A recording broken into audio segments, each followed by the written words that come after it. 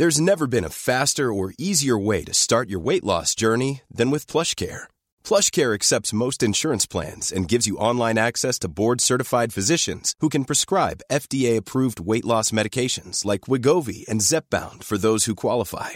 Take charge of your health and speak with a board-certified physician about a weight loss plan that's right for you. Get started today at plushcare.com/weight loss. That's plushcare.com/weight loss. plushcare.com/weight loss. I'm Sandra, and I'm just the professional your small business was looking for. But you didn't hire me because you didn't use LinkedIn Jobs. LinkedIn has professionals you can't find anywhere else, including those who aren't actively looking for a new job, but might be open to the perfect role, like me. In a given month, over 70% of LinkedIn users don't visit other leading job sites. So if you're not looking on LinkedIn, you'll miss out on great candidates like Sandra. Start hiring professionals like a professional. Post your free job on linkedin.com/people today.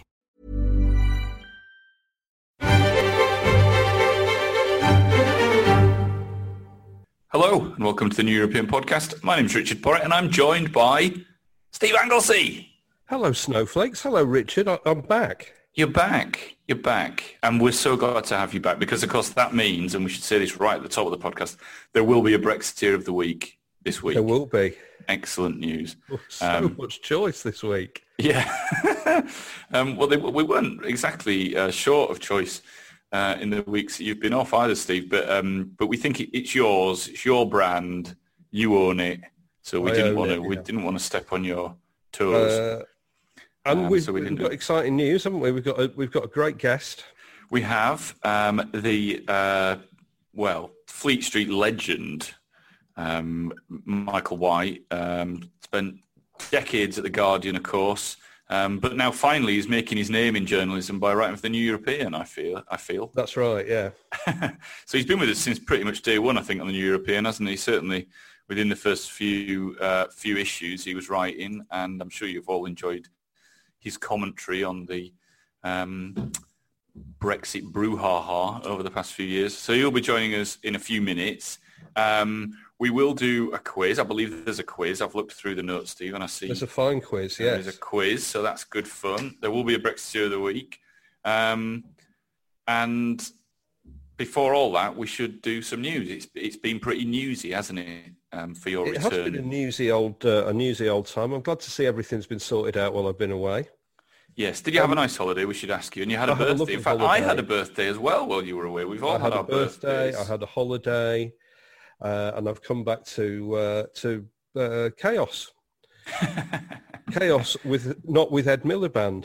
Yes. Chaos with Boris Johnson. It's been good. Can I read you a quote? Oh, yes, please do. Britain does not break treaties. It would be bad for Britain, bad for our relations with the rest of the world, and bad for any future on trade we may need to make. As Harold Macmillan said recently, we used to stand for good faith. That is the greatest strength of our commerce overseas. And now we are being asked to tear up a treaty into which we solemnly entered. Do you know who said that? I do actually, but I'll let you do the big reveal. It's Margaret Thatcher speaking to the Conservative Group for Europe in 1975. Yeah. What would she have made of this, do you think? Because, for all her many failings, I think she was probably a woman of her word. Do you? I'm not sure. Yeah, I'm not sure she would have contemplated doing what the government is contemplating doing, is about to do, is using as a ruse to end the talks, whatever, all things that we will discuss later on. But I'm fairly sure that of all the madcap schemes, even a latter day Mrs. Thatcher would have come up with, trying to rewrite an agreement that she'd signed and won an election on 6 months previously would not have been something that she would have done 9 months previously. Rather, no, anyway. I agree completely. And that was an incredible moment in the House, of course, when Brandon Lewis was talking. Were you shocked, or does nothing shock you anymore? Nothing shocks me from this bunch anymore. That's absolutely right. It was another remarkable moment, wasn't it? And they just seem to come every day. And, I think we'll be asking Michael, who's obviously spent years and years, I think he started at the Guardian or in the 1960s, in the early 1960s. And you know, I mean, I cannot remember, you know, I've been been obsessed with politics for, 40 odd years now. Michael's obviously been working at the sharp end for even longer than that. And I cannot remember a crazier time. So we're going to be asking him about that. What else has caught your eye? I mean, there's no more than 6 people in any sort of gathering from Monday, isn't there? That's right. I mean, I watched the coronavirus takes the weekend off, doesn't it? Yeah. Nice. It was interesting that obviously I watched Boris address the nation. It was a bit of a throwback, really. I felt like we'd gone back in time a bit. You know, the lectern and Boris with experts at either side of him. You know, it took me back to those halcyon days of lockdown. But he said he understood that the advice had become complicated and he wanted to simplify it, and then I think went on to not really simplify it at all. I mean, if you go onto the government's website today, there's a question and answer thing about the new guidance, and it's fiendishly difficult. It runs in at about 45 pages long. I mean, what is a COVID marshal?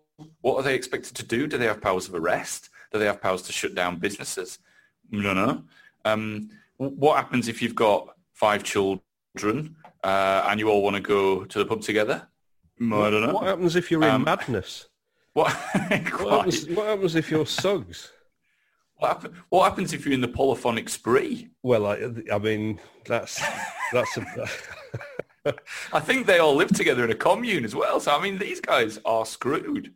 There's about 21 members. Bad, yeah. I don't know how many people are actually in madness nowadays. I don't think Chaz Smash is in them anymore, is he?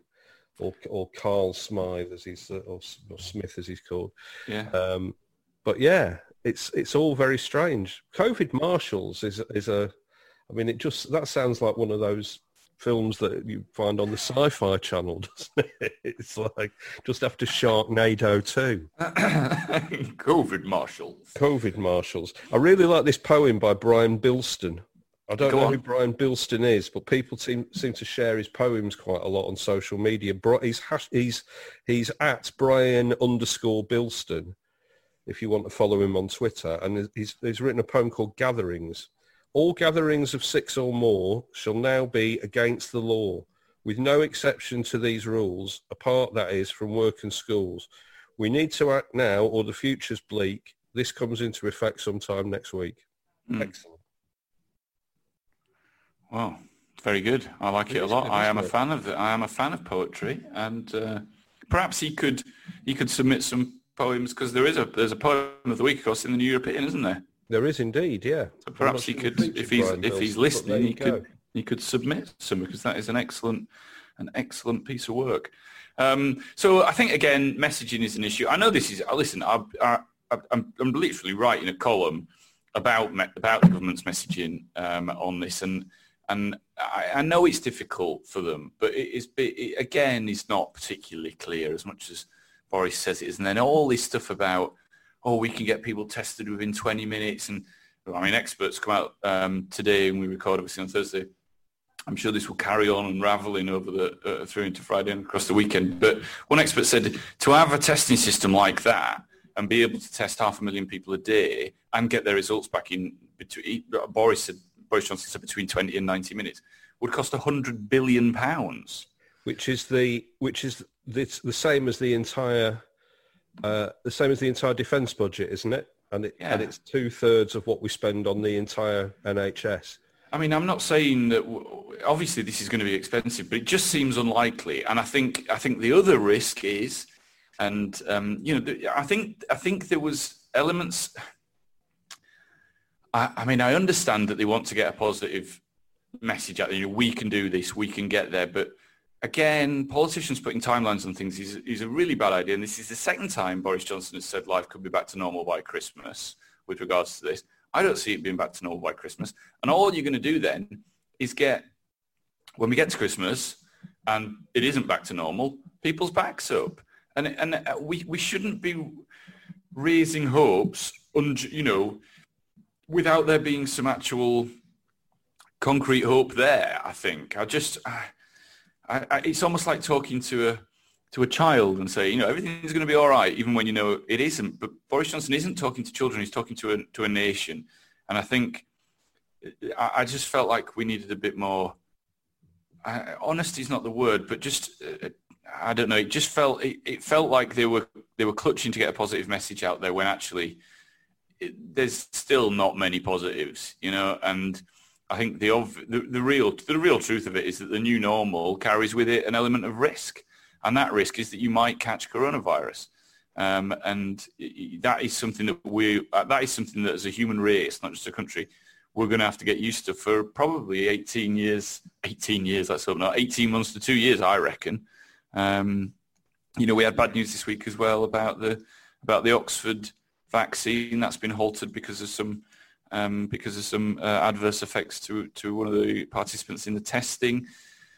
I don't know. I just think, it's the hope that kills you, perhaps, Steve. It is. I mean, I can understand why Boris Johnson wanted to talk positively, especially after he had a very uncomfortable time.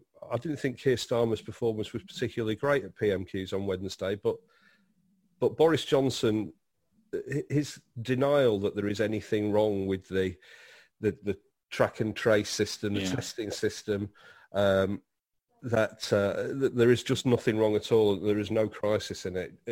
It hasn't washed, and it hasn't washed with members of his own party, and it hasn't washed with people, commentators who are sympathetic to Boris Johnson. So I can understand why I wanted to come up with it. The moonshot.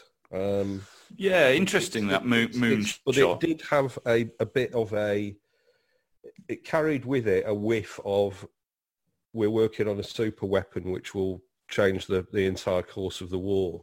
Do you know what I mean? It just seemed, the phrase moonshot alone, I mean, he has spoken about a moonshot before. He has, which was the idea that we would find a cure for dementia. Now, hopefully this moonshot is, hopefully both of those moonshots are very close, but they don't appear to be very close, do they? I was interested in as you say, I think it is a dangerous game. I'm interested in the phrase to start playing. I'm interested in the phrase moonshot. It sounds very much like the sort of thing a sort of a marketing agency would get together and let's do some moonshot thinking in some kind of trendy office somewhere, all sat on beanbags. But it's actually got a slightly different meaning. So I'm going to read you the Macmillan Dictionary entry for moonshot thinking, which I think, so a type of thinking that aims to achieve something that is generally believed to be impossible. Moonshot thinking motivates teams to think big by framing problems as solvable and encouraging anything is possible dialogues around how to solve the challenge. That seems to make sense. It's got a slightly different meaning in a technological sense. I looked in a technology dictionary, right? Okay, a moonshot in a technology concept is an ambitious, exploratory and groundbreaking project undertaken without any expectation of near-term profitability or benefit, and also perhaps without full investigation of potential risks or benefits. I think that might be more like Boris's moonshot, really. It's more of a moonshot in the dark, I think, rather than what he's actually trying to achieve. But it does feel marvellous night for a moonshot. Stars up above in your eyes, as Van Morrison once sang. Absolutely. I don't know. He didn't fill me with confidence. And do we feel that young people are being wrongly blamed for that spike? Those pesky magenta red 21-year-olds, as we saw in those graphics. Well, I mean, if you open the pubs and you open restaurants and you encourage people to go back to work and you encourage people to socialise, then the effects of people gathering are clearly going to produce this. So I think the sort of the clumsy attempt to make it seem like the entirety of the younger generation are now at an illegal rave in Thetford Forest, which has been going on since August, is absurd, really, isn't it? It is, but I do love an illegal rave. I mean, I'll give it a year. I'll leave it this year, but I'll be down there in Thetford Forest with my glow sticks next year. You're more than welcome to come along, Steve. Repetitive Did you see beats. that man in the that lord in the Lords the other day who started by saying, as somebody who used to organise raves, and Wow. I can't remember his name. It's a guy who used to own the Ministry of Sound, I think. He's now a mum. It's As the somebody minister. who used to organise raves. You didn't get that from Lord Hailsham, did you? In the day. Is the Ministry of Sound still open? It's down in Elephant and Castle, wasn't it? I don't know whether it's. I don't know whether. I think it's probably closed. I think it's just ages sort of ago. a brand now, isn't Even it, before Ron? COVID.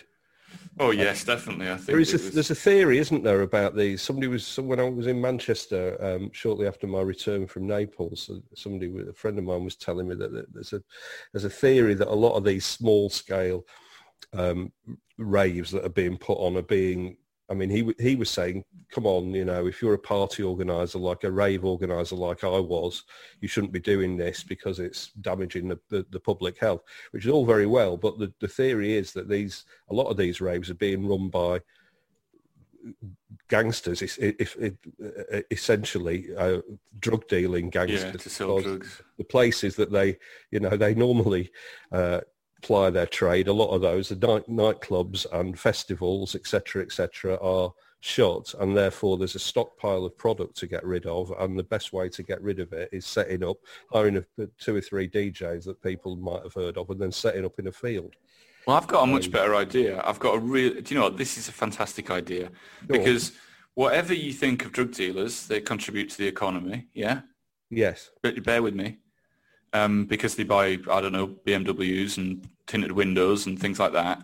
And so why not take Rishi Sunak's Eat Out to Help Out and change it to Trip Out to Help Out, whereby on Monday, Tuesdays and Wednesdays, you get half price ecstasy tablets or Ket or whatever the trendy drug these days is. And, you're helping the economy, you're helping the friendly local drug dealer, and you're helping German car makers. I mean, it's an idea. It's an idea. I don't know what Rishi would think of that. I'm not sure it's going to form the cornerstone of his bouncing back strategy. Well, do you know what? This government has had worse ideas than Trip Out to Help Out. Could get you a job with Dominic Cummings. Yes. I would have thought. He could be a super forecaster. I'd love to be one of the nonsense, isn't it? I've got a great idea. The super forecasters' weekly meetings. If only we could be a fly on the wall. I bet they're brilliant, aren't they? Just come up with anything. There's no such thing as a bad idea. No answer's wrong. It'll be all like, all right, Dom, what about this? We make a massive big rocket the size of Great Britain, and we fly out and live on Mars while tripping out to help out. Absolutely, yeah. It's not. No idea is a bad idea. What about?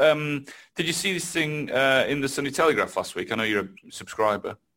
I did see it. Yes, the stuff about the leaked cables that were not this cable. The leaked cables about Donald Trump and Theresa May. That was particularly funny, I thought. That was excellent. Yeah. So tell us a bit about. So if I expect a lot of our readers probably don't take the Daily Telegraph, Sunday Telegraph, or Daily Telegraph, in fact. So I think the highlights were he said. What did he say? He said Theresa May congratulated him on the splendour of the White House, and he said it's really amazing, isn't it? It's great. And he said I've heard Buckingham Palace is even greater. Hint. I'd rather be in Buckingham Palace because that's greater, or something like that. I don't know whether he's positioning himself to run for king. King of the world. That's what Boris Johnson wants to be. When his presidency runs out, maybe that would be it.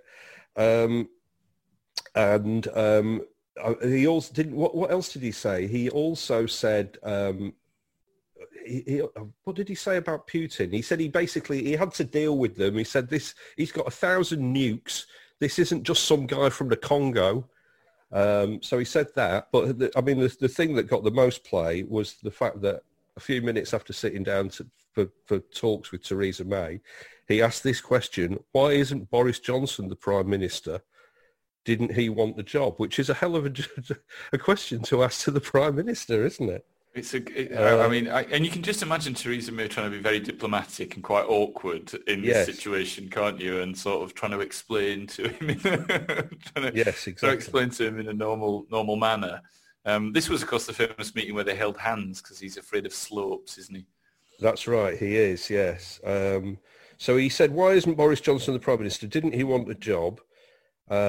Mrs May then explained how the Tory leadership race played out, that Boris Johnson had withdrawn after losing the support of Michael Gove, to which Donald Trump replied, "Oh, so you were drafted like in baseball." He's the leader of the free world. What could possibly go wrong? The beauty of the draft system in American sports is that element of risk, isn't it? So, maybe we'd be better off drafting prime ministers rather than electing them. What do you think? That would be a good idea. We're excited about the return of the NFL, aren't we? Oh, absolutely! It's game day, baby! It's game day. I'll just put we're recording this on Thursday. I guess there is a chance that tonight's game, or the game that was played overnight, because you're probably listening to this on Friday, there's a chance that it was all called off. Because of apocalyptic skies, I'm told that they are having. This leads us on quite nicely to the other thing. A colleague of mine was talking yesterday to Norwich City Football Club, and they were preparing, hopefully, to get some fans back in the stadium. By October. And there's this very complex system of how you apply for tickets, because you can't have a full stadium and all that kind of thing for season ticket holders and et cetera, et cetera. And the game that is the first game of the NFL is it's the Texans, isn't it, against the Kansas City Chiefs. And I believe that they are having some fans in there as well. So they're not doing test things. They're going straight in there. But because the state rules are different, some of them are not allowed any fans and some can have some. So it's a bit of a strange setup. So it's going to be it's going to be very strange altogether. I listen to a lot of American sports news and things like that, and the crowd noise is really important in the NFL. Because explain why. Well, home advantage is important, because when you are attacking, the quarterback will give audibles to the rest of the team. There's basically two teams to every team, one defensive and one attacking. So he will tell them what sort of throw he's going to do and where they should run, in layman's terms. But if the crowd is really loud, the crowd is really loud. The crowd gets loud when the opposition quarterback is throwing it, so that hopefully his teammates can't hear what he's going to do, basically. So what they're actually going to do is they're going to pipe. So at the Premier League, they don't have the crowds piped in. It's added for TV or for radio, or I think you can choose whether you want it or not, can't you, on Sky or on the Beeb. But in the NFL, it is going to be constant. So it really equals things out between the two sides. But also, someone explained that it sounds like a sort of jet constantly flying overhead. It doesn't really sound like a crowd sound. And it's also, I'm told, it's not going to, as we've got better over the months of crowd sound in sports in this country, I don't know if you've noticed, but if there's a close chance, you'll get a ooh, or I don't know if you've noticed that. It's quite weird, really, isn't it? There wasn't much of that when England played the other night. But this is just going to be a sort of constant background, sort of white noise. So I'm very interested to see how that works. And it's a fascinating things we never thought we would ever have to consider. We are having to consider in this most bizarre of years. another thing which made me laugh this week was things that if you'd heard this time last year, you would never have been able to figure out what had happened in the intervening 12 months. Someone put on Twitter a political slogans you never thought you'd hear. Don't kill Gran. which really tickled me because I mean it's sort of, if it was our 2019 self seeing that, we'd be like, well, obviously the government is trying to get its message out very clearly. Do not murder your grandparents. Well, there you go. It's strange times, Steve. Very strange times indeed. There are. I mean, it is very strange times. This morning, I was reading a tweet from Lawrence Fox. Oh yeah, he's a funny chap, isn't he? I was reading a tweet from Lawrence Fox in which he revealed that he'd been blocked on Twitter by Rebecca Front, who obviously plays his boss, and Lewis. Well, Lewis is his boss, I suppose, in Lewis, isn't he? But Rebecca Front plays the both of their bosses. It's incredibly strange. What is he? I don't follow him on Twitter. I don't actually. I don't follow him either, but he did pop up. I think. I read Innocent. That's what she's called, Chief Superintendent Innocent. Oh, that's a brilliant name. He's a strange fellow. I read an article. I have some sympathy with him, and I'll explain why. Because I know he said some. Excuse me while I cough. That's what the mute bin's for, Richard. Yes, I know. I'm sorry. He said some odd stuff, hasn't he? Can you remember what was the strangest? What was the thing that got him in the hot water? Oh, it was on Question Time, wasn't it? What was it he said? Can you remember? He said that somebody was being racist, wasn't he? That's right. And he has been. He is sort of took it upon himself to be this sort of guardian of free speech, hasn't he? And this anti-woke campaigner, that sort of thing. And I'm a fan of free speech, as I think most of us are, as long as people don't abuse that free speech. And he was interviewed in the Sunday Times magazine, probably about 3 or 4 months ago now. And I had some sympathy for him, not because of the stuff he'd said, and some of the stuff he said was silly, but because he's got half a platform and he's got half a reasonable campaign there, but he also has only half a brain. From the way he was coming across, I'm sure he's a perfectly nice chap, but I'm just not sure he's the person that should be the guardian of our free speech. Do you know what I mean? I think he seems like a perfectly nice, daft lad. Well, yeah. I mean, I'm not sure I don't know. I mean, he is the sort of archetypal. He's not half as clever as he thinks he is he? And, yes, exactly. Exactly but he is determined to share his opinions with the world. Determined, absolutely determined. And I think, I must say that I've very much enjoyed his ex-wife Billie Piper's series, I Love Susie. Right. I've not seen this. I think I've got a couple of episodes to go. There's been one poor episode so far. And a couple of absolute cracking episodes. I read the review. I thought it looked good, and I like the concept. But I read one. I'm terrible for reviews. If I read a bad review, there's so much stuff to consume now. There is. That one bad review can literally kill a program for me or an album. Yes. And it's bad actually. Not read the reviews of this podcast then. Well, quite. Quite. I read a review of a band. Interestingly, there's a clutch of bands coming out of a small part of West Yorkshire, the Calder Valley, basically, Halifax, Hebden Bridge, around there. I've mentioned Working Men's Club on this podcast before. I think they're extraordinary. They are brilliant. But there's another band. Good, don't they? There's another band called Lounge Society. The Lounge Society. Have you heard of them? No, I've not. They're really good as well. right? And I read, and the Orioles, I think, are a band that have been around for a few years, who are also from this sort of, you often get this, don't you, Yes, a little like group them. of, and they're all from this sort of same part of the world, very small part of the world, hardly anyone lives there, but they all seem to be talented musicians. But I'd read about Working Men's Club, and they said, oh, if you like Working Men's Club, you know, this band as well. And I read a review of their first single, and it rubbished it. And I didn't bother listening.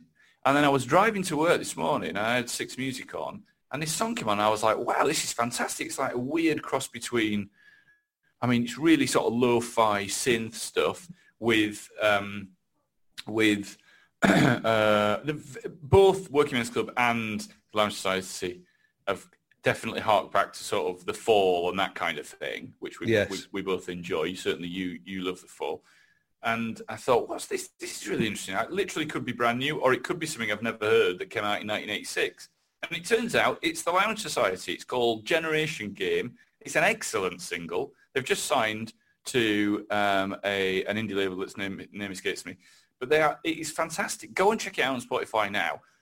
But you see, there proves my point that a review alone, you know, go and experience these things for yourself, people. And I will do that with Billy Piper's new show. Yes. Hey, Steve, please I see enjoy what. it. Perry Mason also very good. Okay, cool. Let us. You've got a quiz. Why don't we do the quiz, and then we'll give the listeners the answers to the quiz a little bit later. So come on, give us the quiz. What's it on? It's on political slogans this week. Political slogans. Okay. Did you have a quiz while I was away? We did. The first week wasn't very good. I did it, and it wasn't very good the first week. The second week we did. It was a bit of a music quiz, really. I gave Matt Withers. It was out of 10. I gave Matt Withers a selection of lyrics, and he had to tell me the song and the band, but I wanted the song for 1 point, and the political event that sparked this piece of artistry. So political or news event, and sometimes it was a series of news events. So, for example, we had Panic by the Smiths. That was written after Morrissey heard the news, breaking news on Radio 1 that the Chernobyl disaster had happened. And in those first initial news reports, it was very apocalyptic. You know, we didn't know if there was going to be fallout heading towards us or whatever. And then the DJ then played, I think, Club Tropicana by Wham. Hence the Hang the DJ refrain at the end of Panic. So stuff like that. There was some Public Enemy in there. There was, what else was there? Oh, there was Shipbuilding was in there. Yes, fine good song. So we had a bit of fun. So we did do a quiz, but they were not up to your standard. Matt Withers did quite well about that, didn't he? He was annoyed that I sprung this quiz on him, and it was a sort of cultural reference quiz. He then moaned that Shipbuilding was released when he was only 2 years old, so he didn't get that one. But actually, he did do quite well. He got about 6 or 7 out of 10. So he didn't do bad at all. He didn't do bad at all. Well, let's see how you do with this. Let's see how I do with this one. Yeah. Political slogans quiz. Question 1. In the 1975 UK referendum on Europe, each of the parties had their own slogans. It wasn't just come in, you know, let's go in or let's stay out. Well, you mean like the political parties? Each of the parties had their own slogans. Yeah, I know this. Which party's slogan in the 1975 referendum on Europe was "Make Britain Great Again"? I do think I know this because there was, I think, years ago we did an article in New European about the 1974 referendum. Yeah. And I remember that I think Labour's was Labour's something like Yes to Europe or something like that. And then the Tories was something, because they both backed going into Europe, didn't they? And the Tories was something like Britain inside a stronger Europe or something like that. So I think this was the National Front It was the National Front. Make Britain great again. The Conservatives was Britain's New Deal in Europe. Britain's New Deal. Second, New Deal. Labour was Europe, yes, and the National Front was Make Britain great again. And they were campaigning to go into Europe, yeah? Before general election, what Liberal Party slogan, it doesn't say which of the general elections, I'm afraid, which Liberal Party slogan was criticised because it sounded like it was encouraging voters to throw up? You know what? I've given you the answer to question one. I shouldn't have done. We should wait until the end, shouldn't we? We should. So I won't tell you. I won't tell you. We'll come. We'll do the answers. We'll do the answers later. So rattle through them. So that's 2. What? Give us number 3. Number 3. Which 1997 campaign slogan for the SNP was also used by Barack Obama's campaign for the Democratic nomination in 2008? Okay, good. And in question 4, Dwight D. Eisenhower's presidential election slogan was what? Go on. You know this one, don't you? I like Ike. I like Ike. What was his slogan 4 years later when he was running for re-election? That's question 4. Ooh. And then question 5, what was the unofficial slogan of Musaji Bamji's successful campaign to be elected Ireland's first Muslim MP in 1992? Okay, so let's go back to number 2. Then you got the first one right. You said the national. We'll do. We've got those now. We'll do the answers just before we do Brexit of the week to give people a little bit of time to think, because I think we're joined by Mr. Michael White. Michael, are you there? Here he is. We've got Michael White. Michael, welcome. How are you doing? I'm fine. I feel like the first man landing on the moon. I have made a Zoom connection from my phone. It's a big day for me.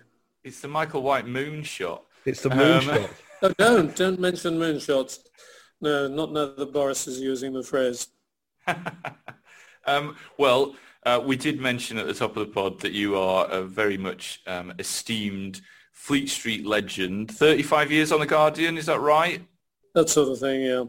Yeah, former diary writer, Washington correspondent, political editor. We are absolutely over the moon and have been for 4 years now to have you involved with the TNE. So thank you for all you do. I'm sure that our listeners love reading your stuff. Yeah, good stuff. Steve, over to you. Well, I think we were talking earlier on, Michael, and I think the first thing that comes to mind is the last 5 years. I mean, you've been at this a long time. I hope you will forgive me for saying so. Have you ever experienced in the previous 40 years that you were working in political journalism? Have you experienced anything like the last 5 years? No. Obviously, the Brexit issue has been the biggest issue in this country, arguably since we joined, but it's far more disruptive than that. Perhaps it's the biggest trauma since Suez in 1956, the secret Anglo-French Israeli invasion of the Suez Canal, which went horribly wrong when the Americans pulled the plug on the pound before my time. That, of course, its topical point was an illegal action by Anthony Eden's government. They colluded in secret and told lies to Parliament, and Eden was out in a few weeks pleading sickness like they do. But this is different because we saw this week Brandon Lewis get up in the chamber and say, it is a breach of international law actually, but it's only a small one. As one of the sketch writers said, it's a bit like saying, I'm pregnant, but only a bit.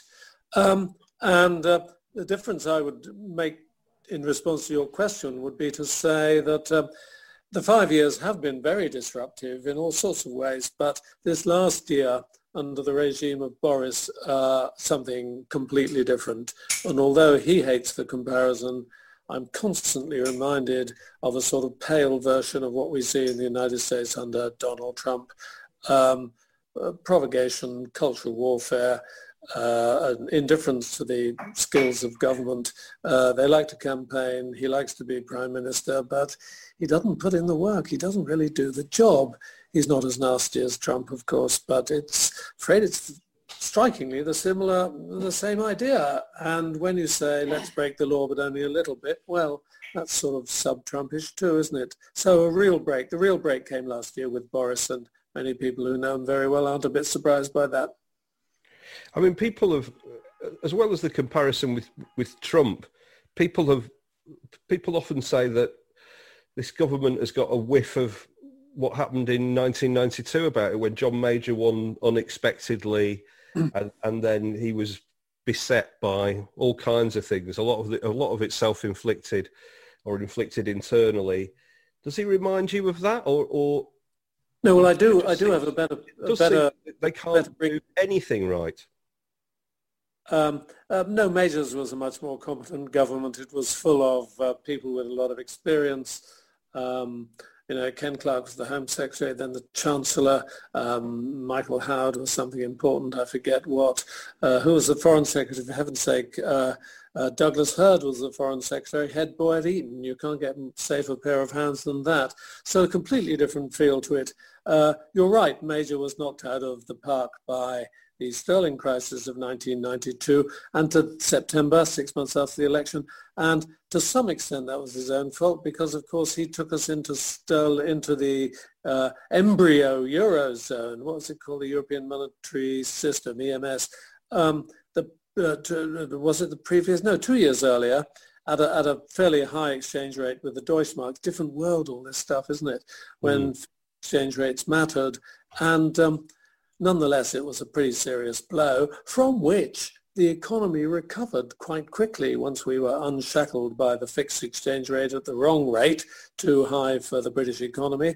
Then we did quite well, and the period of sustained growth continued for most of the Blair-Brown era. In other words, the economy did well out of it, but Major did very badly. They lost trust. This hasn't happened quite this badly yet to Boris, because so many people have got so much invested in him, but it's beginning to look that way, and he certainly deserves it. This is very true. It's an incredibly, the competence thing that Keir Starmer clumsily hit on at PMQs is a real issue, I think. When Brandon Lewis says that we are going to break the law, and all the indications are that we are ready to break the law, does that matter as much as people say it does? We opened this podcast with a quote from Margaret Thatcher from 1975, when she was saying that treaties mattered and Britain's word around the world was incredibly important. Does it matter as much as we are saying? Is it just a negotiation tactic? Is it a tactic that is intended to just drive the EU to stop the negotiations altogether, and then we can just proceed with this disastrous no-deal Brexit, which they seem to want? Well, as I say in my column this week in a well-known weekly magazine, you're never sure with Boris. Is it, use the phrase, clueless idiocy, or is it a deliberate negotiating provocation to try and force a deal, a sensible deal, or at least a reasonable one, good enough to get us over the line with the EU in the next month or 6 weeks? Or is it just casual villainy because they don't understand the small print and they don't understand the agreement which Boris signed last winter regarding the arrangements with Ireland, that the Northern Ireland will stay in the single market and the customs union for now, and the division will be so that there is no hard border between the Republic, very important, Good Friday Agreement, and the Northern Ireland, and the division will be across down the Irish Sea, which is something Boris has always denied, of course, quite blatantly. Again, that didn't used to happen in the past. Mrs. Thatcher, John Major, Tony Blair, if you were caught out, you said so. Boris has persistently said there'll be no division, and now he's trying to say, well, we will unilaterally change this withdrawal agreement, which we signed so recently, ink barely dry, by saying that there will be no impediment on stuff coming into the UK from Northern Ireland, i.e. possibly from the Republic or even the EU, because we have our own internal market, the single market of England, Scotland, Wales and Northern Ireland. But of course, it's a treaty, and as John Major and everybody else is saying, including lots and lots of Tories, you can't unilaterally alter a treaty. You have to get agreement to it, and obviously they're not going to get one, and that was the dilemma which made Mrs. May so cross, because she didn't want a division down the Irish Sea, and that's what made her make one of her rare outbursts in the chamber on, I think, Tuesday afternoon. Do you, I mean, obviously you were working during the worst of the Troubles, and is that when people say that there is a risk that this will bring a return to conflict in Northern Ireland, that the way that this all plays out points to that kind of thing, do you think that is that hype, or is there some justification for saying that? It's always impossible to say and foolish to predict. I've never been a Belfast or Dublin correspondent, and I hesitate to do so. I would flip your question on you and say it seems as least as likely to me, even though there are idiots who want to exploit this, and there are a few people who want to resort to violence, as there are in all sorts of situations. Haven't we seen it in the US lately? These are rather extremist times. But it's just as likely to me that we won't get trouble on the Northern Ireland border, because the people of Northern Ireland will, everybody except the DUP, will vote to join the Republic of Ireland. And the irony of Boris talking about creating an internal market, you really wonder. This fellow, he's supposed to be very clever. It's never struck me as conspicuously clever, but he was definitely good at passing exams. That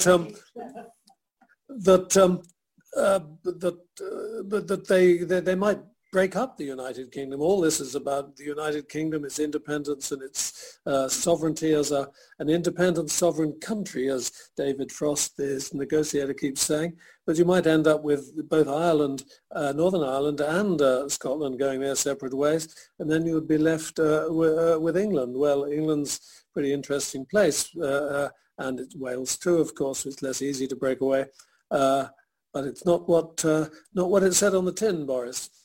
No, it does. It makes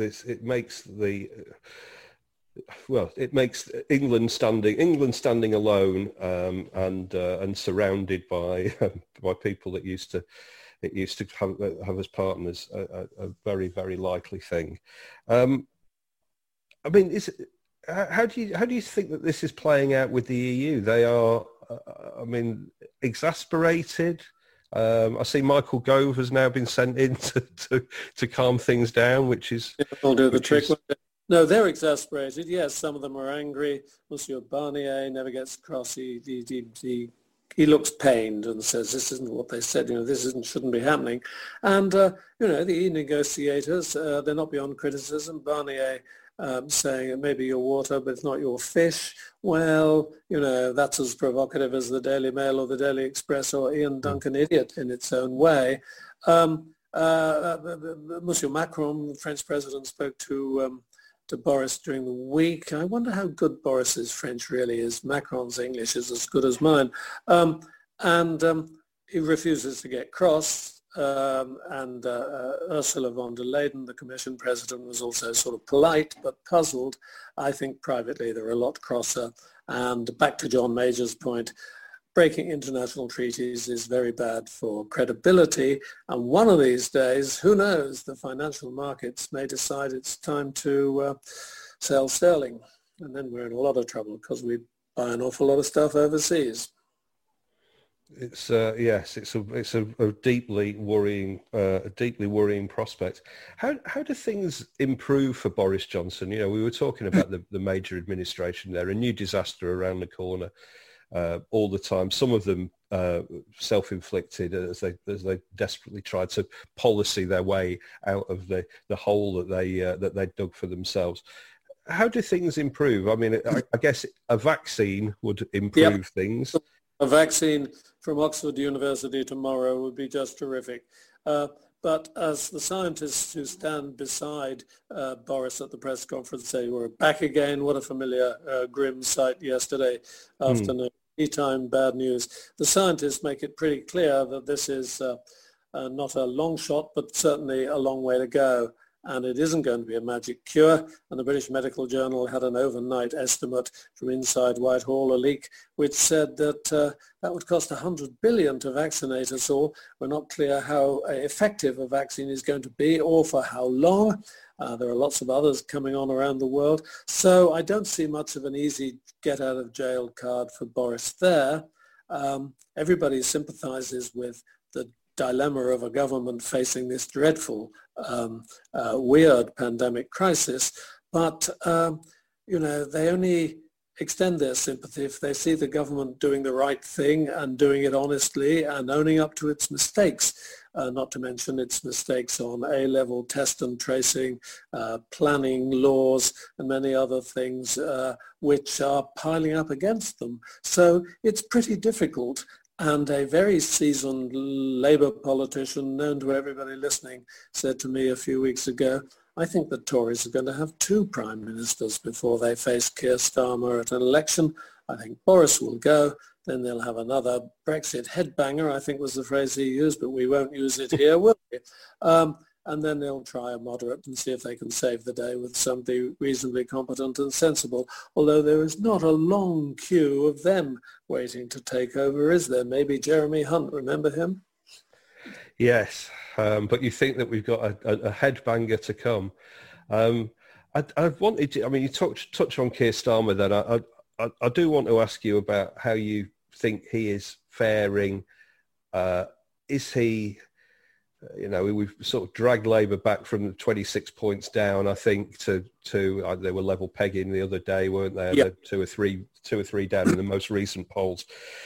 But I'm not sure it's cutting through in quite the manner that it was expected to do, and part of the reason for that is clearly Brexit, isn't it? And Keir Starmer was running away from that at PMQs, stayed away from it. Is he right to stay away from Brexit until things play out? And what have been your impressions of his sort of the early part of his leadership so far?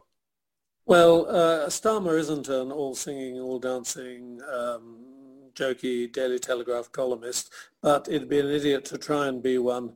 During the Second World War, before my time, Clement Attlee never made the mistake of attempting to think he could ever, do pyrotechnic stuff like Churchill. He accepted his role was to be dull and dutiful and do the detail. And I think that's a good comparison, although Starmer, interestingly enough, says he admires Harold Wilson most because he was a good party manager, knew when to shut up, a bit devious, said things which meant different things to different people.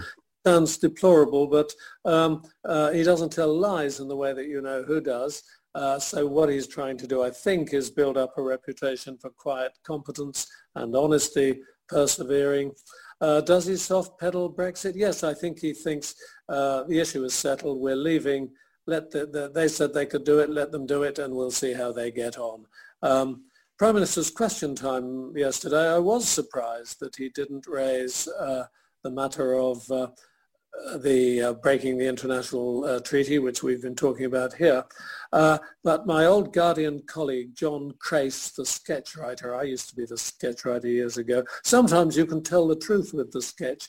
And he pointed out, I'm not sure I agree with him, but it's a good point, that Boris was expecting Starmer to do that, and Starmer decided just to let him go hang on it and talk about COVID, which matters to most people. It matters to most newspapers. If you look at them, COVID, not breaking the law, was on the front page of the Daily Mail all week. Breaking the law was page 5 and 10.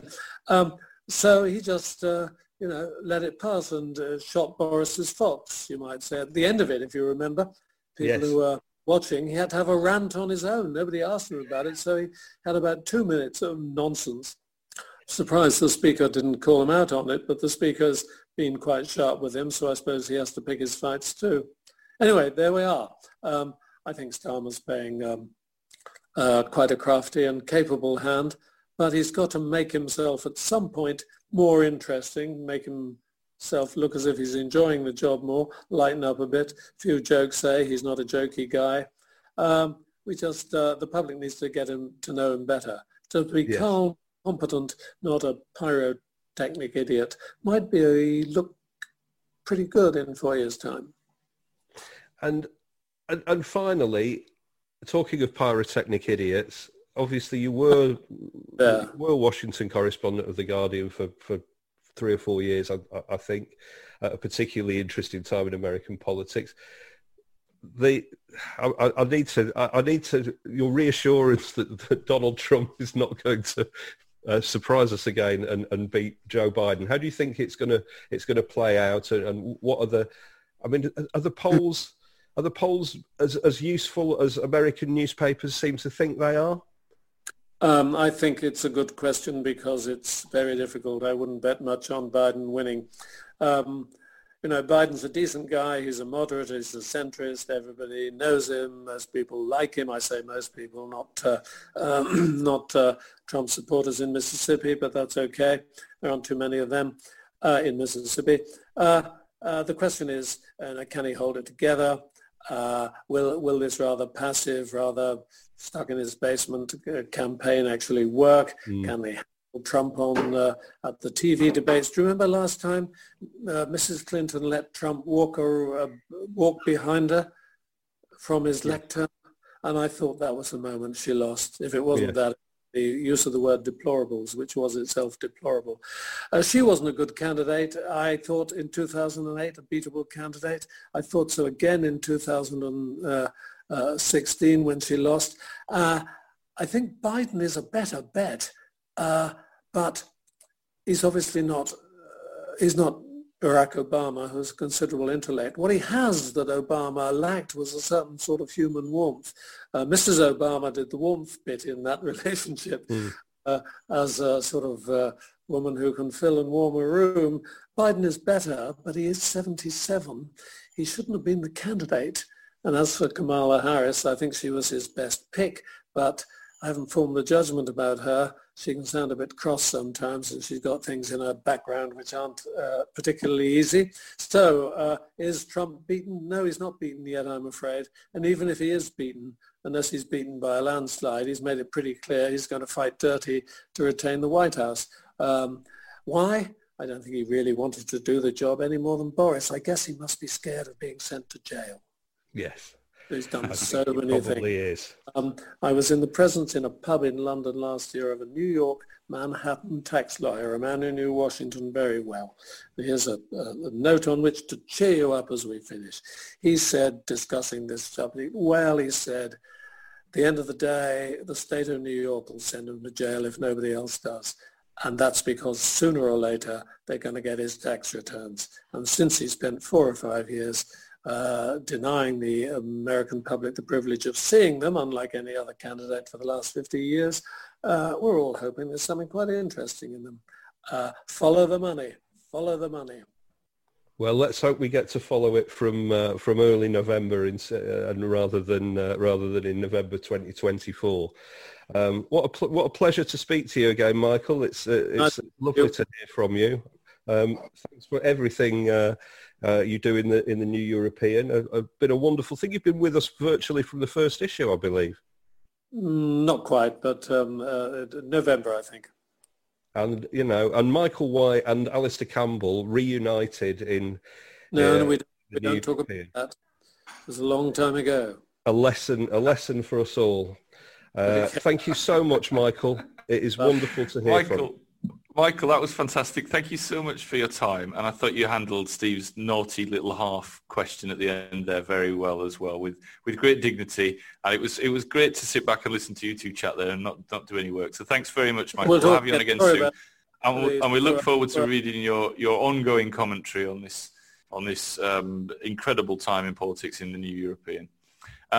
Dear listener, we will return after this with Brexiteer of the Week. Brexiteer of the Week. Ladies and gentlemen, welcome back. Now, Steve, Michael was great, by the way, wasn't he? That was superb. I'm sure we'll have him on again soon.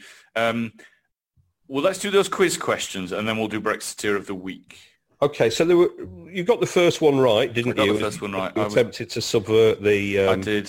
The system completely. I'm a disruptor. So my second question was, in the 1974 general election, what Liberal Party slogan was criticised because it sounded like it was encouraging voters to throw up?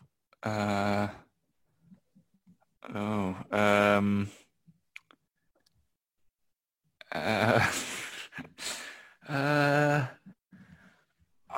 don't know. I really don't know.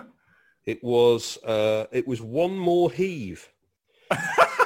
One more heave, which is what Jeremy Thorpe used to to say during the campaign. They did, yeah, one more heave.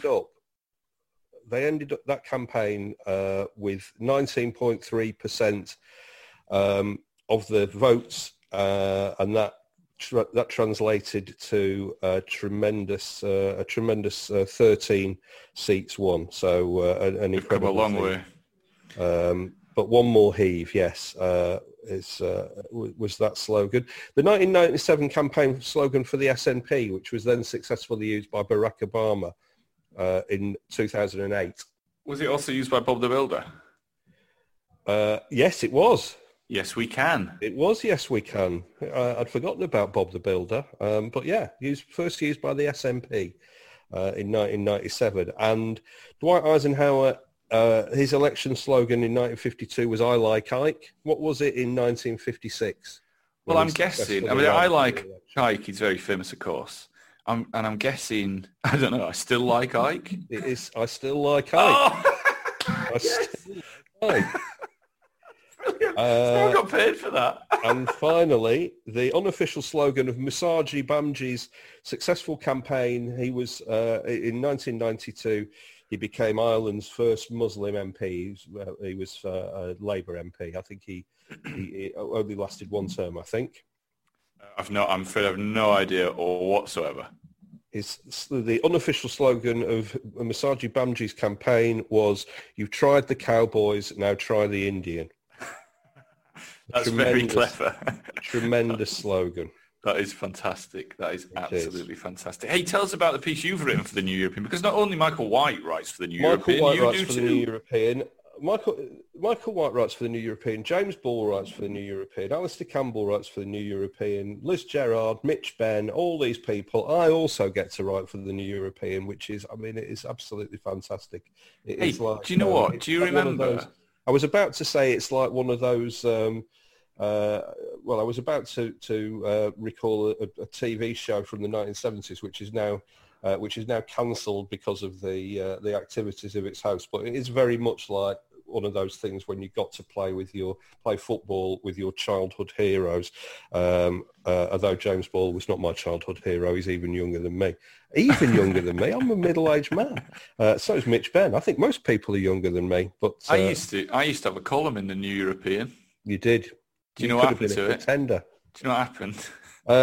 Axed. It's in shops now, the New European. It's got an oven-ready cover with Boris Johnson's black and... I think it's actually better than the oven-ready cover of Private Eye this week.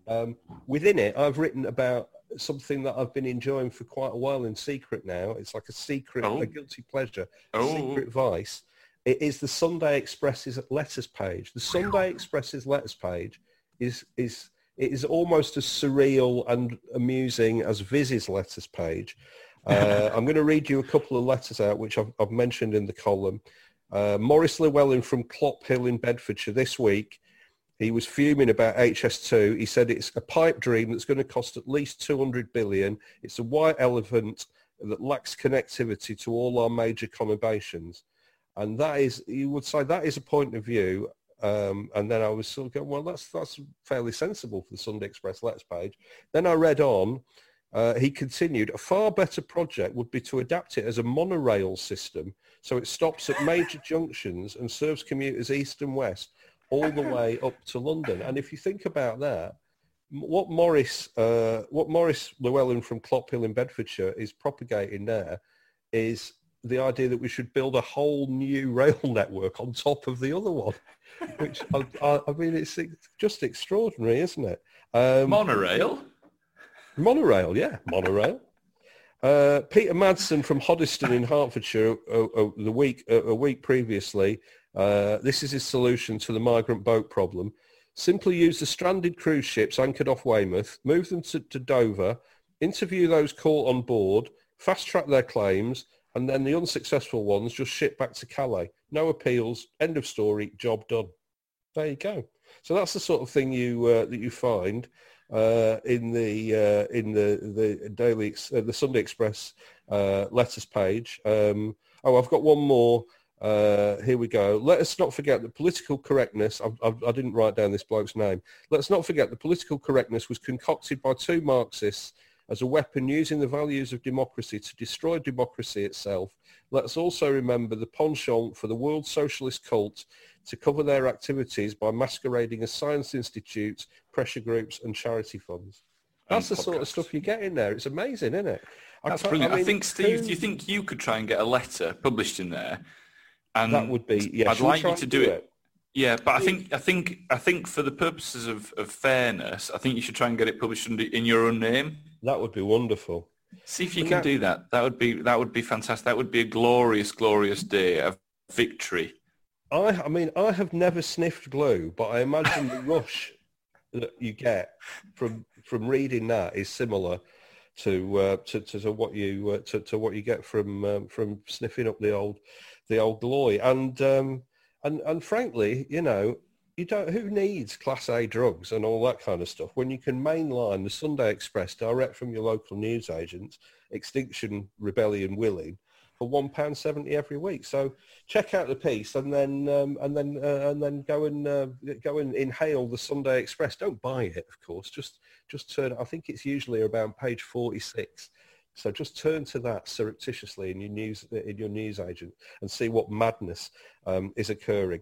Talking of madness, shall we do the Brexiteers of the week? Yeah, I actually started dancing like madness then when you said that. You have to socially distance madness. Mike Barson and... Yeah, they wouldn't be able to do the cover of their first album. They wouldn't be able to do that, would they? No, of course not. No. What are other groups with big... the So Solid Crew? I think they've probably split up by now, haven't they? There was a lot of them. There was a lot of them, wasn't there? The Polyphonic Spree. There was about 20 of the Polyphonic Spree, if you remember. There was tons of them. Who else has got a lot of members? Haven't Arcade Fire got quite a lot of members? Oh, the Arcade Fire. That's who I was going to say earlier on. Yeah. Well, there's a husband and wife and a brother in the Arcade Fire, isn't there? So I believe so. Form one bubble, and that's then right. Support bubble of the other musicians. LCD Sound System. There's an awful lot of them as well, I can tell you. If they'd been, could they perform on the same stage, or would you have to have one half of Arcade Fire on like the second stage at Glastonbury and one half on the main stage, and then they'd play together and they'd beam it onto a screen so it looks... I've figured out music festivals, don't you worry. Yeah, that sounds good. Maybe a return to Live Aid with half of the band, one band playing in Philadelphia and half of the other band playing in London. Did you read that? There was an article in the Sunday Times magazine 2 weeks ago, I think, about... it was an interview with Mick Jagger and Keith Richards, who are... They're flogging goat's head soup again. They are, yes. Flogging a dead goat. And they were talking, it was a really sycophantic piece, by the way. And the interviewer, whose name escapes me, said that one of the Rolling Stones song, what's it called, Ghost Town or something? Oh yes, living in a ghost town or whatever. Living in a ghost town was the artistic moment of the lockdown. It was a brilliant song, a return to the form of their work in the 60s and early 70s, and the band also managed to pull off an incredible performance on the stay-at-home telethon thing, the charity thing that they did. And I was like, what? I heard that song once and it sounded dreadful. And yeah, it was a shocker. It's a real shocker. And secondly, did you watch the same performance as me? Because, Charlie Watts was playing his cushions. Yeah, exactly, yeah. He was playing his cushions. I mean, it was remarkable in that it wasn't as embarrassing as Elton John and his. Well, he's now known as after how long has Elton John been in the game? 50 years has he been on? Oh, it would have been. Well, he used to be. He used to be a session musician, didn't he? He used to sing that. You remember? Oh, younger listeners won't remember this, and I barely do. I don't think I do actually. Maybe I think my mum used to have some old LPs where if you couldn't afford the actual LP, Top of the Pops LPs, yes, a session musician would cover it for you. And he used to do that kind of thing. And then he played with some He played with some famous people. He played piano on some quite famous stuff. I reckon that must have been late 60s. So yeah, he's been around for a long time. He's been around for a long time. He's, you know, in his pomp, he was absolutely fantastic, wasn't he, Elton John? Successfully battled drug addiction, has returned, you know, he's become a beloved entertainer who still sells out gigs all over the world, and national treasure, etc., etc., etc. Wrote his autobiography is very, very funny. There's been films made of his life, and now, because of his desire to do something for people during the lockdown, he is universally ridiculed as Dill Danding for his terrible version of I'm Still Standing, which my son is suffering from an ingrowing toenail at the moment, which is extremely painful. And yesterday, something that one of the few things that brought a smile to his face yesterday was when we were laughing about Elton John's terrible version of Ideal Danding. That was brilliant. It was anyway, brilliant. The Brexiteers of the week. Yes, please, yes. Let's start with Paul Baldwin. I've never heard of Paul Baldwin before. He's Daily Express head of news. Right. An amazing column in the Daily Express. This is how it began. There are about 750 million people in Europe, and it may be that only one of them truly understands Brexit. And we are really lucky that this man is David Frost. It went on in a similar vein. Total fanboying. He said Frost, almost from nowhere, is looking like the signing of the decade, a veritable Lionel Messi of the negotiating world. And that is obviously very apt, because until last week, Lionel Messi was trying to duck out of an agreement with his club Barcelona. He was refusing to negotiate with them. And since then, he's been moaning about how unfair it is to anybody who will listen, which is David Frost's trade talk strategies in a nutshell. Kirstine Hare is the Scottish Tory leader Douglas Ross's big new signing. She is his new advisor. Kirstine Hare used to be as an MP for Angus, Conservative MP for Angus. She lost her seat to the SNP last December, and one of the reasons she lost is that she said that she hadn't taken part in the 2016 referendum because she found it too hard to choose between Leave and Remain. She said then, I didn't vote on Brexit. I took the decision not to vote on it. It was very difficult because you had two arguments very strong on both sides. I just ultimately couldn't make that decision, and I thought I would therefore go with the will of the UK. If I'm honest, I thought we would remain, but I left it to everyone else. That's Kirstine Hare. She's going to help Douglas Ross make the big decisions, which sounds great to me. Nigel Farage, this intolerance must be fought. Nigel Farage said about Extinction Rebellion's Printworks blockades.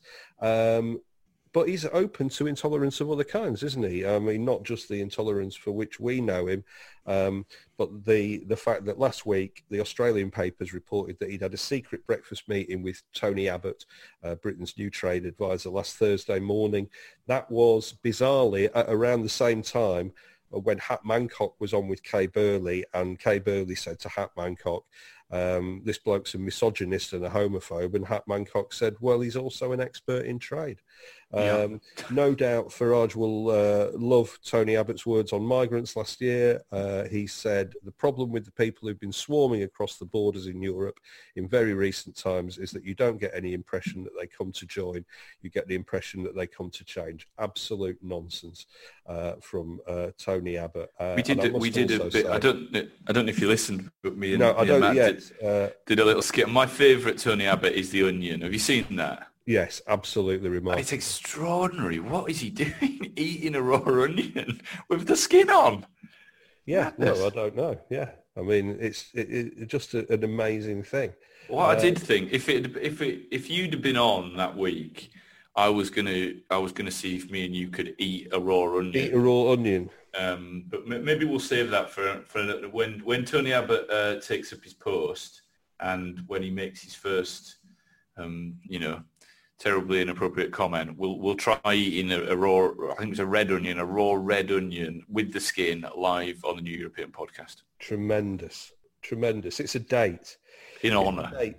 Talking of totally bizarre things, the feel-good story of 2020 so far must be Aaron Banks.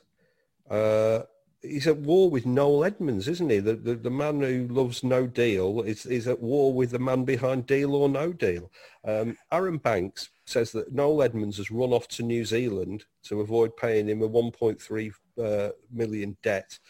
The dispute arises from an insurance policy which Noel took out with one of Aaron Banks' insurance companies to cover his legal costs. He was, I don't know if you know this, but Noel Edmonds has been involved in a long-running court battle to recover some money from Lloyds Banking Group. He put some money in Lloyds Banking Group. He was subject to a fraud and he's been suing them to get his money back. He's now won back 5 million quid, but he hasn't paid Aaron Banks yet, according to Aaron Banks. For his part, Noel Edmonds denies any wrongdoing. He says he's moved to Auckland not to hide out from Aaron Banks, but to launch a station playing music for houseplants. Which amazingly is a species that Aaron Banks' New Zealand First Party can count on in next month's general election, surely. I mean, if anyone's going to vote for New Zealand First, it's going to be houseplants. Noel Edmonds called Aaron Banks' accusations absolutely disgusting lies. And of course, absolutely disgusting lies is something for which Aaron Banks has got no form whatsoever. So no, that's true. Mr. Blobby's pal is coming from for that. Aaron Banks is not the Brexiteer of the week, though. The Brexiteer of the week is Andrea Jenkins, the Brexit crazy MP with the emphasis on crazy. She has tweeted. This week she appeared on Sky News. She defended the government's actions in attempting to break the law over the withdrawal agreement, and the New Europeans website, which covers breaking news, pointed this out, and Andrea Jenkins tweeted, "As a proud Brexiteer, it is always a badge of honour when sore loser Remainers in the New European take offence at me putting forward the case to honour the expressed democratic will of the British people." And then she added the hashtag, "Get over it, you lost." I'm not going to comment on that. I'm going to read out some of the comments that came underneath the tweet. At VDweller said, "I thought the expressed will of the people in December was for the government to deliver Boris Johnson's oven-ready deal and support the withdrawal agreement he renegotiated. So isn't reneging on that agreement going against the will of the people?" Good point. At Bakehouse 2016 said, "Is hashtag get over it you lost how you respond to your constituents, Andrea? I was under the impression that MPs, honourable MPs, represented all of their constituents, irrespective of their votes. Apparently not." And the great Sarah Phelps, who you will know is a fine screenwriter. She wrote the tremendous Agatha Christie adaptations, the one with John Malkovich as Poirot, which I think was on last Christmas or maybe the Christmas before, was particularly fine, but she does great work, Sarah Phelps. She is at Phelpsy Sarah, and she replied, "Get over it, you won, and the prize is shitting in your hands 3 times a day forever." So well done, Andrea Jenkins. You've incurred the wrath of Sarah Phelps, and you are the Brexiteer of the week. Congratulations, Andrea Jenkins. I believe that is your first time as Brexiteer of the Week. Wear that badge with pride. Steve, I think we're about there, aren't we? What should we listen to right now? What a great podcast that was. I thoroughly enjoyed it. It's lovely to be back. It was great to talk to Michael White. And we've got something great coming up next week as well with the fine writer James Felton. You'll know him from his book, which is called, I think it's called 52 Times Britain Was a Bell End, and he has followed that up with a history of the Sun newspaper. So we'll be talking about that next week. That is going to be good, and the best book ever written about tabloid journalism is Stick It Up Your Punter, which is an excellent story. The rise and fall. I think it's called The Rise and Fall and Rise Again of the Sun newspaper. Check that out. Very, very good. I think it's hilariously funny, and definitely the most honest and true version of events that happen in many newsrooms, not ours, of course. but I'm looking forward to that. I am whatever you do, you might not like the Sun's politics, but I do like tabloid newspapers, and I do quite like the Sun. So I'm going to be probably playing a bit of the other side next week. Advocate. That is it. I will be playing devil's advocate. If you enjoyed this podcast, please subscribe at your podcatcher of choice. Leave us a great review. It's really important. The New European's in shops now. It's £3. It's worth £3 of your money. If you go to our website, theneweuropean.co.uk, you can get 13 issues for £13 if you're a new subscriber. If you go to a different website, tneshop.co.uk, you can buy all manner of TNE merch, including face masks in a variety of visuals, including the European flag and the message rejoin, and various other things. You can join our Facebook readers group. On Twitter, you can follow me at Sanglesey, SANGLESEY, or you can follow the New European at the New European. I would love, and I mentioned this before, to get some TNE podcast merch, but we probably need some love from you guys to prompt that. So if you want some Hello Snowflakes masks or T-shirts or some probably not the strongest of the two catchphrases that have come out of this podcast merch, then let us know on Twitter or in our emails or something, and it's something we would be delighted to look into, even if just I bought them all. You can follow me on Twitter at Porritt, PORRITT, which leaves me simply to thank Michael White, our fantastic guest, and he's far more sensible than we are when talking politics, isn't he? You, Steve, of course, as always, welcome back from your holiday. Matt Withers was the man behind the production, and I'm sure we'll be hearing from Matt again next week. Until then, Mr. Campbell, play your bagpipes. Here you go.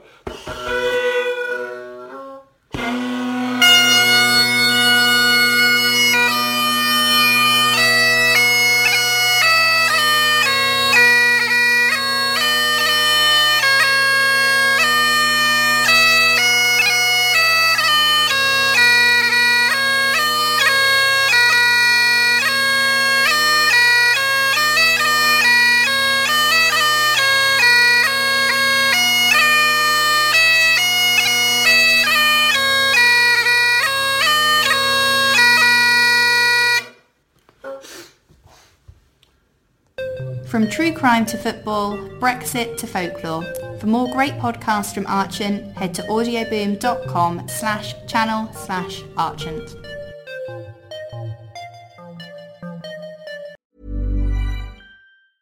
Planning for your next trip? Elevate your travel style with Quince. Quince has all the jet-setting essentials you'll want for your next getaway, like European linen, premium luggage options, buttery soft Italian leather bags, and so much more. And is all priced at 50 to 80% less than similar brands. Plus, Quince only works with factories that use safe and ethical manufacturing practices. Pack your bags with high-quality essentials you'll be wearing for vacations to come with Quince. Go to quince.com/pack for free shipping and 365-day returns.